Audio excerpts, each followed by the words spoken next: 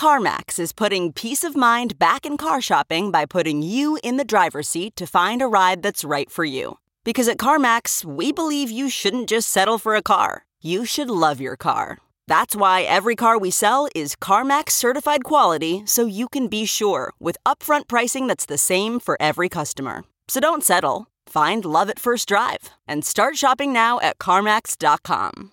CarMax, the way car buying should be.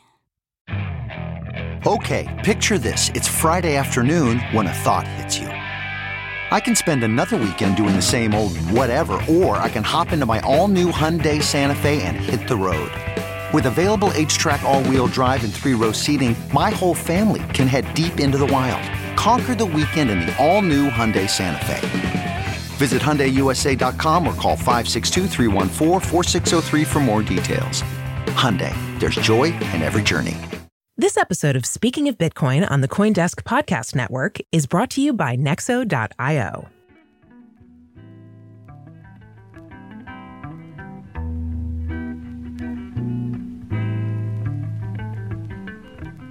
Hello there, I'm George Frankly, and I'm going to take a look at how even the best and brightest people can make truly stupid decisions and terrible predictions, and what we can learn from them. This is Dare to be Stupid. This time on Dare to be Stupid, what do you call an unthinkable disaster that's eminently thinkable? Is an investment scam still a scam if it's obvious that it's a scam? It's the normalization of deviance, or the check engine light on the space shuttle. There are few things more addictive in media than a good twist. The big turnabout, the I didn't see that one coming, the how could they moments, when everything you expected takes a hard turn in a surprising new direction. Darth Vader is Luke's father, Thanos turned half the heroes into cat litter, and Bruce Willis was actually bald the whole time. Yet, there's an unspoken rule to good twists. Just past all the how could theys and didn't see that comings is sort of an obligatory postscript, the oh, it all makes sense nows. The greatest twists aren't non sequiturs or random happenstance. Unpredictable as the reveal may be, the legendary twists usually leave a trail, seeds of the idea that were planted all the way down the path. After thought and review, a good twist won't seem like much of a twist after all. An unearned twist becomes disappointing, frustrating, and eventually, likely, forgotten. Life, as many have threatened, imitates art. And likewise, life actually has far fewer twists and random surprises than we would like to believe. Many of the most shocking tragedies, disasters, and ersatz twists of fate in the modern age were actually the predictable consequences of known bad decisions. Countless tragedies come not from shocking surprises or unforeseen twists, but from known hazards with already established practices to prevent them. These problems are set in motion long in advance as those established practices slowly become ignored by operators that no longer remember why they bothered. The normalization of deviance is a form of social and organizational rot that makes deadly decisions surprisingly easy to make. Normalization of deviance is a phrase coined in 1986 during an event we'll talk about momentarily. It's a heady term for a simple concept. Normalization of deviance is when your car's check engine light has been on for so long that you no longer notice it exists. It's when your bedroom window has been cracked for so long that you no longer mumble, "I need to call the glass people," every morning when you wake up. It's when a warning sign stays lit up so long that you can't even see it anymore. It's when deviating from standard operating procedure goes on so long that it becomes the new standard. When your car finally sputters and dies in the middle of the freeway, it's a stressful surprise, to be sure, but within a few seconds you'll be kicking yourself for ignoring that engine light all year. When warm furnace air hits that cracked window on a cold winter night and it spiderwebs into a shattered mess, you'll be shocked in that moment, but you'll know exactly where the problem began. When a problem reaches the scale of all-out tragedy, the origins may be less obvious, but the seeds of the problem are always found out. This is going to get a bit grim, but it's important to talk about the large costs of small decisions, because sadly there are no twists here, only consequences, both financial and fatal. The largest case studies of this sort of decision-making crisis, as you may guess, come from NASA's Space Shuttle program. The shuttles Challenger and Columbia, lost in 1986 and 2003 respectively, fell victim to totally different mechanical failures, but unfortunately, identical decisions. The shuttle Columbia broke up on re-entry on February 1st, 2003, killing all 7 crew members. Unbeknownst to them, the shuttle's fate was already sealed the moment it lifted off 2 weeks earlier. Small fragments of insulation foam came off the booster rockets during liftoff and perforated the edges of the shuttle wing like a pellet gun. The resulting punctures, only a few centimeters in size, were all it took for heat and friction during re-entry to tear the ship apart. It was, in many ways, an exceptional event. Insulation foam was not supposed to break free like that. The fact that any of it did was out of spec for the design. But that design spec wasn't the problem.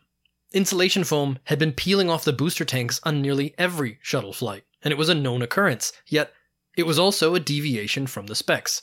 How was this happening? The answer was simple. When the phenomenon was first noticed years earlier, it was also noticed that nothing bad had come of it. So when it continued to happen, and still nothing bad seemed to happen, it was officially unofficially ignored. The specs were still on the books, but it was an accepted, unwritten rule in shuttle missions that a little foam loss was fine. The issue was known, the standards were there, but the deviance from standards became normalized. The metaphorical check engine light was always on. The cruelest irony of all is the actual reason why the booster tanks were covered in foam to begin with. They were insulated to prevent ice forming on the outside, because that ice could break off during liftoff and perforate the shuttle. Without the people involved understanding the reasoning of their standards and specs, the logic behind it was lost, as were 7 lives. The tragedy was a death knell for the shuttle program, not only from massive losses to the already over-budget project, but because it showed that the organization had failed to learn from the Shuttle Challenger in 1986. It is well-established pop knowledge these days that the Challenger, along with its crew, was lost to a faulty O-ring. A simple, small rubber ring caused the shuttle to explode shortly after liftoff. It makes for a great parable about the big cost of little things, my kingdom for a nail and all that. But pop culture doesn't convey the infuriating story of why that little rubber ring was set up to fail. Like the story I told, and countless that I haven't, this problem was known. In the case of the Challenger, multiple engineers at Morton Thiokol, the company that manufactured the boosters containing those O-rings, had argued against launching the shuttle to begin with. Various weather conditions had already caused repeated delays, and the day of the expected launch was now facing unseasonably cold temperatures, as low as 53 Fahrenheit or 11.5 C. Those engineers had a simple reason for their protest. The rubber O-rings hadn't been rated for use at temperatures that low. They warned management that the parts weren't proven safe under those conditions, and their managers had a simple retort. They hadn't been proven unsafe at those conditions, now had they? Their incentives were clear. They didn't want any more expensive, embarrassing delays. They pushed ahead with the launch, and NASA management agreed. The rest is history. If it's not already clear, the manager's comeback was a logical fallacy. It made for a fun quip, but it had no meaning. One condition was known safe, and the other condition was a known unknown, and could not be presumed. There were no grounds to assume it would be alright, but they went ahead on the grounds that what they didn't know wouldn't hurt them. The resulting investigations were brutal for all involved. Morton Thiokol's records turned up years of concerns over the primary and backup O-rings, and multiple alarms raised by engineers that went buried by management. The most damning moment of all came during the hearings, when NASA representatives passed around some of the flexible O-rings and attested that there was no way to know they could fail. One investigative committee member, the physicist Richard Feynman, famously pulled one of the rings aside and dropped it into a glass of ice water on his desk. Only a minute later, he pulled the cold ring out of the water and flexed it again. It crumbled to pieces right in front of the cameras. These disasters were foreseeable and foreseen, yet they kept happening. In the case of both shuttles, investigators dragged NASA through the coals, not for technical failures, but for organizational failures. Failures that first coined sociologist Diane Vaughan's phrase, the normalization of deviance. The books, the rules, all the stated policies were already in place to prevent a catastrophe, but the culture that carried it out followed unwritten rules. Feynman was especially harsh in his judgments of the rot within NASA, going beyond the other committee members to outright recommend the complete rebuilding of NASA from the ground up. He did not have faith that the organization would learn from its mistakes, much less follow established protocols or practices. Richard Feynman saw a flashing check engine light at NASA that he refused to ignore. Everyone else was content to keep driving, and NASA emerged unscathed. Feynman died in 1988, and never had to see the chickens come home to roost in 2003, when all the warning lights caught up with NASA once again. There's a lone, common element at the heart of all of these decisions, one simple ingredient that drives seemingly sensible people to cover their eyes and ears and charge blindly forward. When we come back, we'll look at how investments in cryptocurrencies fall into the same trap that dismantled NASA.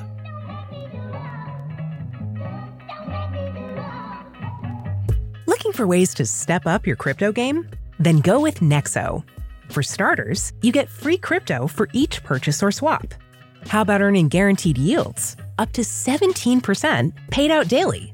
Ideal for you hardcore hodlers.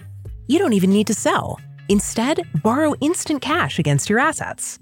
Get the most out of your crypto with Nexo at nexo.io. That's nexo.io.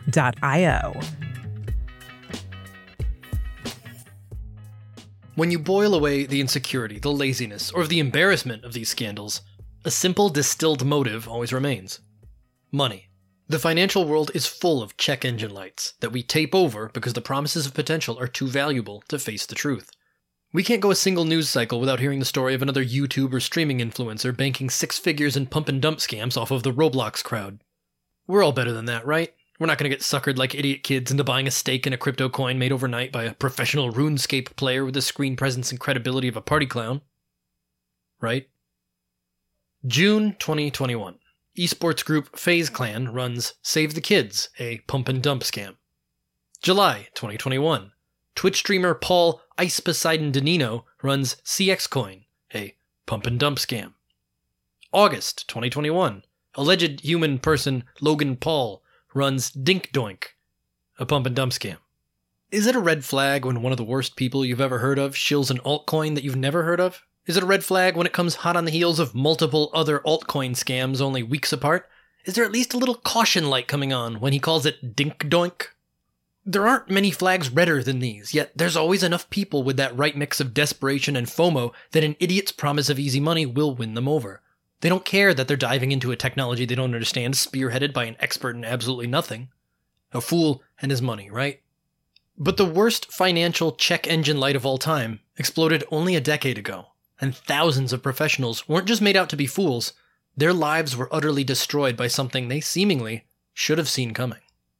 Even 13 years later, the Bernie Madoff scandal remains the largest financial fraud in history.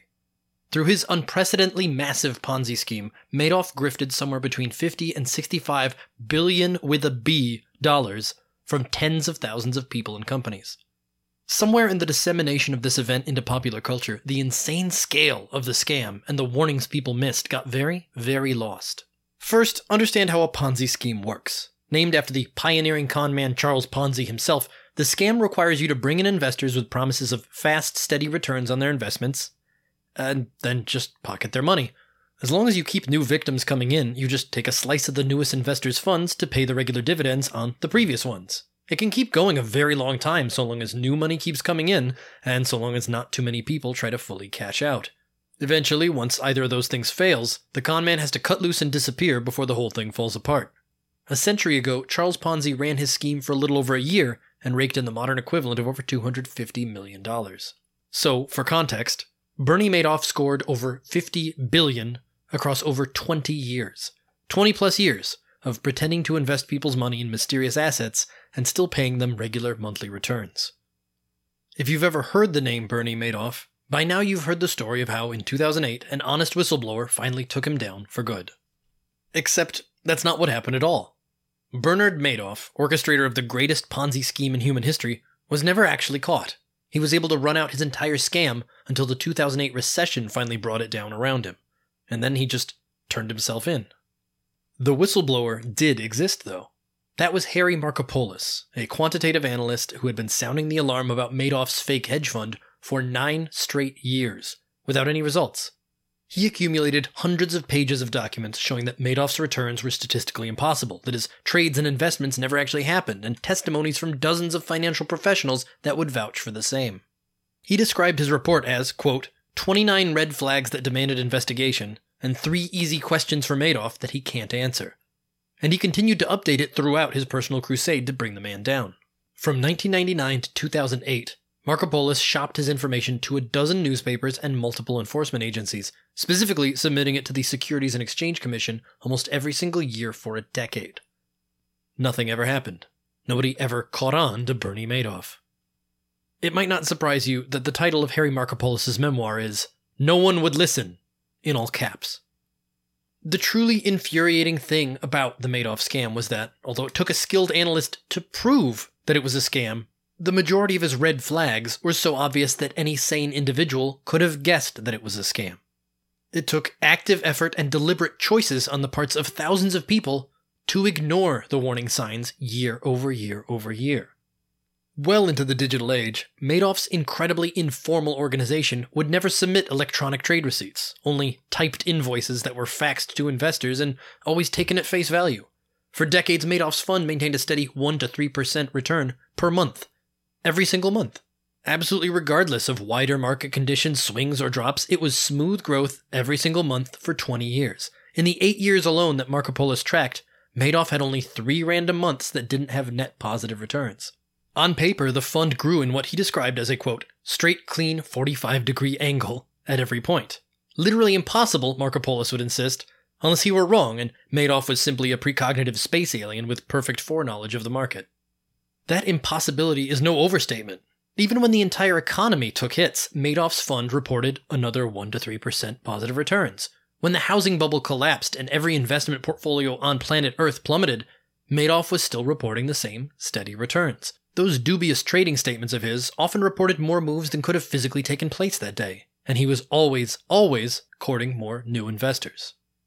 Almost everywhere he went, Markopolos not only found out nobody would listen, but he found that major investors were already in with Madoff. Bernie Madoff had a sterling reputation. He couldn't be a fraud. He was a close personal friend to these hundreds of people. It can't be a scam. He reliably sends out checks every month. He'll cash you out if you ask. He's such a nice guy. That's where Harry Markopolos hit a very frustrating wall in communication. Even when he laid all these things out, it didn't matter. Even when he stripped away the complex statistics, it didn't matter. When he challenged them to do the basic due diligence in checking and confirming their receipts, they didn't want to. One of his closest friends, a money manager at Access International Advisors, handling over $1 billion worth of assets, disregarded his warnings and assured him that he had already run a professional graphology evaluation on Madoff. Graphology, the meta-scientific analysis of personality via handwriting samples. Essentially, one step up from a tarot card reading. I was amazed at the excuses that smart people would make for Bernie, Markopolos would later write. Professionals with massive fortunes at stake were actually subjecting Bernie Madoff to less scrutiny than their other investments. They had rules, they had procedures, they had all kinds of vetting processes that they would carry out on everyone except Bernie Madoff. It had become a normalized, accepted deviation from their specs. They were willfully ignoring the red flags. They were all noticing the check engine light and then driving to work anyways. Not everyone ignored the warning light. In time, Markopolos found a few managers at more general consumer investment firms that knew of Madoff's fund and refused to invest. One investment manager at Merrill Lynch was happy to tell him that Madoff was simply too good to be true and probably a fraud. That was the split. When people saw that check engine light, they went one of two ways. People like Markopolos thought, if it's too good to be true, it probably isn't. But others saw the signs and thought, don't look a gift horse in the mouth. Better to bury their heads in the sand and not break the illusion with uncomfortable doubts. You don't want to take your car into the shop. You don't want to diagnose that goddamn nebulous warning light because until you finally do, it might be nothing. Until you do, it could just be a dirty air sensor, $10 fix. Like Schrodinger's cat, everything remains cuddly, alive, and well until you finally open the box and look.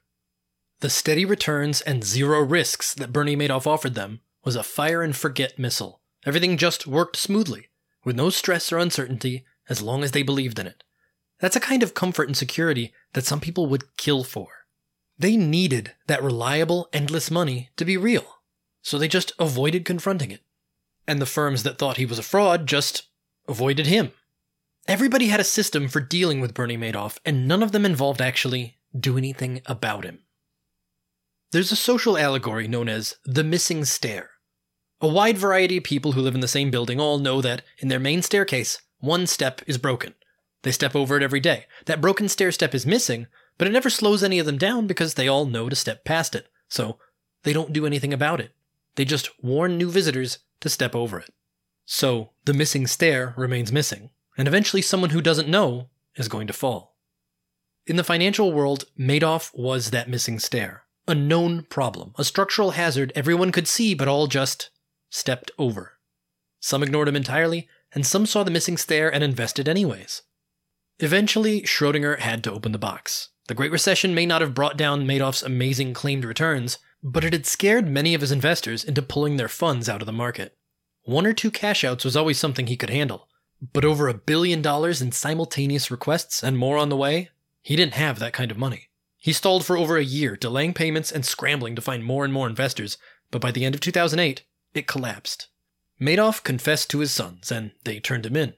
Markopolos was vindicated, and his scathing testimony over the SEC's total failure drove Congress to purge the commission's management and completely reorganize. But, as he lamented, he never actually succeeded. They caught Bernie $50 billion too late, he would write. For every single professional that should have known better, there were tens of thousands of clients putting trust in them. Thousands of family life savings were gone, hundreds of pension plans wiped out, dozens of charity organizations gutted because a man offered them everything they wanted on a silver platter. And all they had to do was put their fingers in their ears and keep humming while they handed over somebody else's money. Perhaps the worst irony of Bernie's escape from scrutiny is the fact that under any other circumstances, people seem to think they see Ponzi schemes everywhere they go.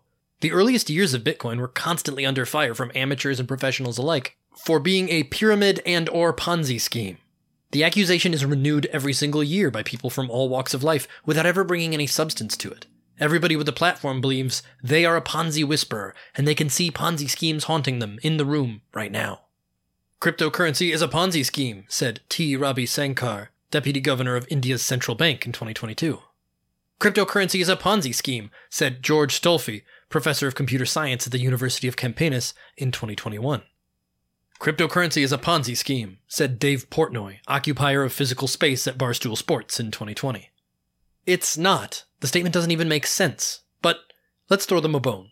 It can be used in Ponzi schemes. It can and is used in pump and dump scams. But the same is true of any money, of any exchange medium. If you want to crack down on dangerous units of exchange, we should start with the token tied to more criminal acts worldwide than any other, the American $20 bill. The problem with these repetitive, low-effort think pieces on the Ponzi scare is that they don't even pay attention to the relevant history. Bitcoin's own Bernie Madoff already happened, over a decade ago. Trendon T. Shavers, aka Pirate at 40, ran the Bitcoin Security and Exchange from 2011 to 2012. He solicited investors to pitch into his fund and receive gains of over 1% a day. A day! When early investors started confirming receipt of their profits, it picked up serious traction. A year later, it collapsed, and hundreds of thousands of bitcoins disappeared. Mainstream press gobbled it up at the time, and even now occasional self-congratulatory retrospectives boast about the $20 billion Bitcoin Ponzi that was foiled. But, yet again, the story ignores some harsh realities. First off, $20 billion is a clickbait number that Yahoo Finance shamelessly dropped this past January. 700,000 Bitcoin at 2022 rates may well be 20 billion. But in 2012, it was barely 10 million. By modern standards, much less post-Madoff standards, that is a very modest sum of money. And there's a reason it only ran into the upper 7 digits and failed within a year. If you return to the earliest Bitcoin Talk forum posts on the subject, you can see that even from the start, numerous onlookers thought it sounded like a literal Ponzi scheme. Looks like Ponzi, said some. Seems like a classic impossible high-yield investment program. Shavers was no Bernie, beloved by the community and floating on his public reputation. He was just a guy selling something too good to be true, and it turned out several people saw the warning signs without any difficulty. Ultimately, it wasn't even caught or foiled. It simply never got enough momentum to keep itself from collapsing. Shavers' failure to keep up with withdrawals caught enough attention that the SEC moved in on him. The post-Madoff Securities and Exchange Commission was reinvigorated and had a lot to prove, and moreover, they knew the case stood to set precedent. They were particularly blunt in their press release on Shavers' sentencing. Quote, BTCST was a sham and a Ponzi scheme. Shavers preyed on investors in an online forum by claiming his investments carried no risk and huge profits for them, while his true intentions were rooted in nothing more than personal greed. They were also eager to point out that, despite processing a staggering 700,000 Bitcoin and moving it through various exchange accounts, it was ultimately the same low-tech social engineering scam that Ponzi's have always been. Ponzi scheme operators often claim to have ties to a new and emerging technology as a lure to potential victims, said the SEC Director of Investor Education and Advocacy. Investors should understand that regardless of the type of investment, a promise of high returns with literal no risk is a classic warning sign of fraud. Being able to re-watch the growth and failure of a Ponzi scheme in real time illustrates the community dynamics beneath these disasters. The fact is, many people rejected it outright based on those signs, but plenty who saw the warnings went ahead anyways. A few wanted to just see what would happen and didn't mind the risk. Some figured they'd be pulling their money out long before anything went wrong. Many, many more saw the enthusiastic first people getting their interest payouts and took that as the green light to go ahead. The collapse of Bitcoin Savings and Trust was never an unforeseen event, much less an unpredictable one. It was never going to be a surprise twist. Too many people saw the risks, and many of those people actively chose to ignore them, hungry for easy money and hoping to be wrong. It was the same kind of investment scam we've seen for 100 years, and the trappings of cryptocurrency didn't make it particularly sinister or unique. It was just more of the same. There are so few new disasters left in the modern world. Each shuttle disaster was telegraphed by their own engineers. The most tragic building fires are almost always the result of ignoring centuries-old safety practices. All of the worst financial crises have only erupted after years of so-called professionals choosing to kick the can down the road a little longer. They don't deserve to act surprised. If you have best practices, you have an obligation to learn why. If you know why, you have an obligation to confront them when alarms are raised. Too many red flags are ignored with the future of a community or a technology at stake. Too many willfully terrible decisions are made with other people's money, even their lives, at stake.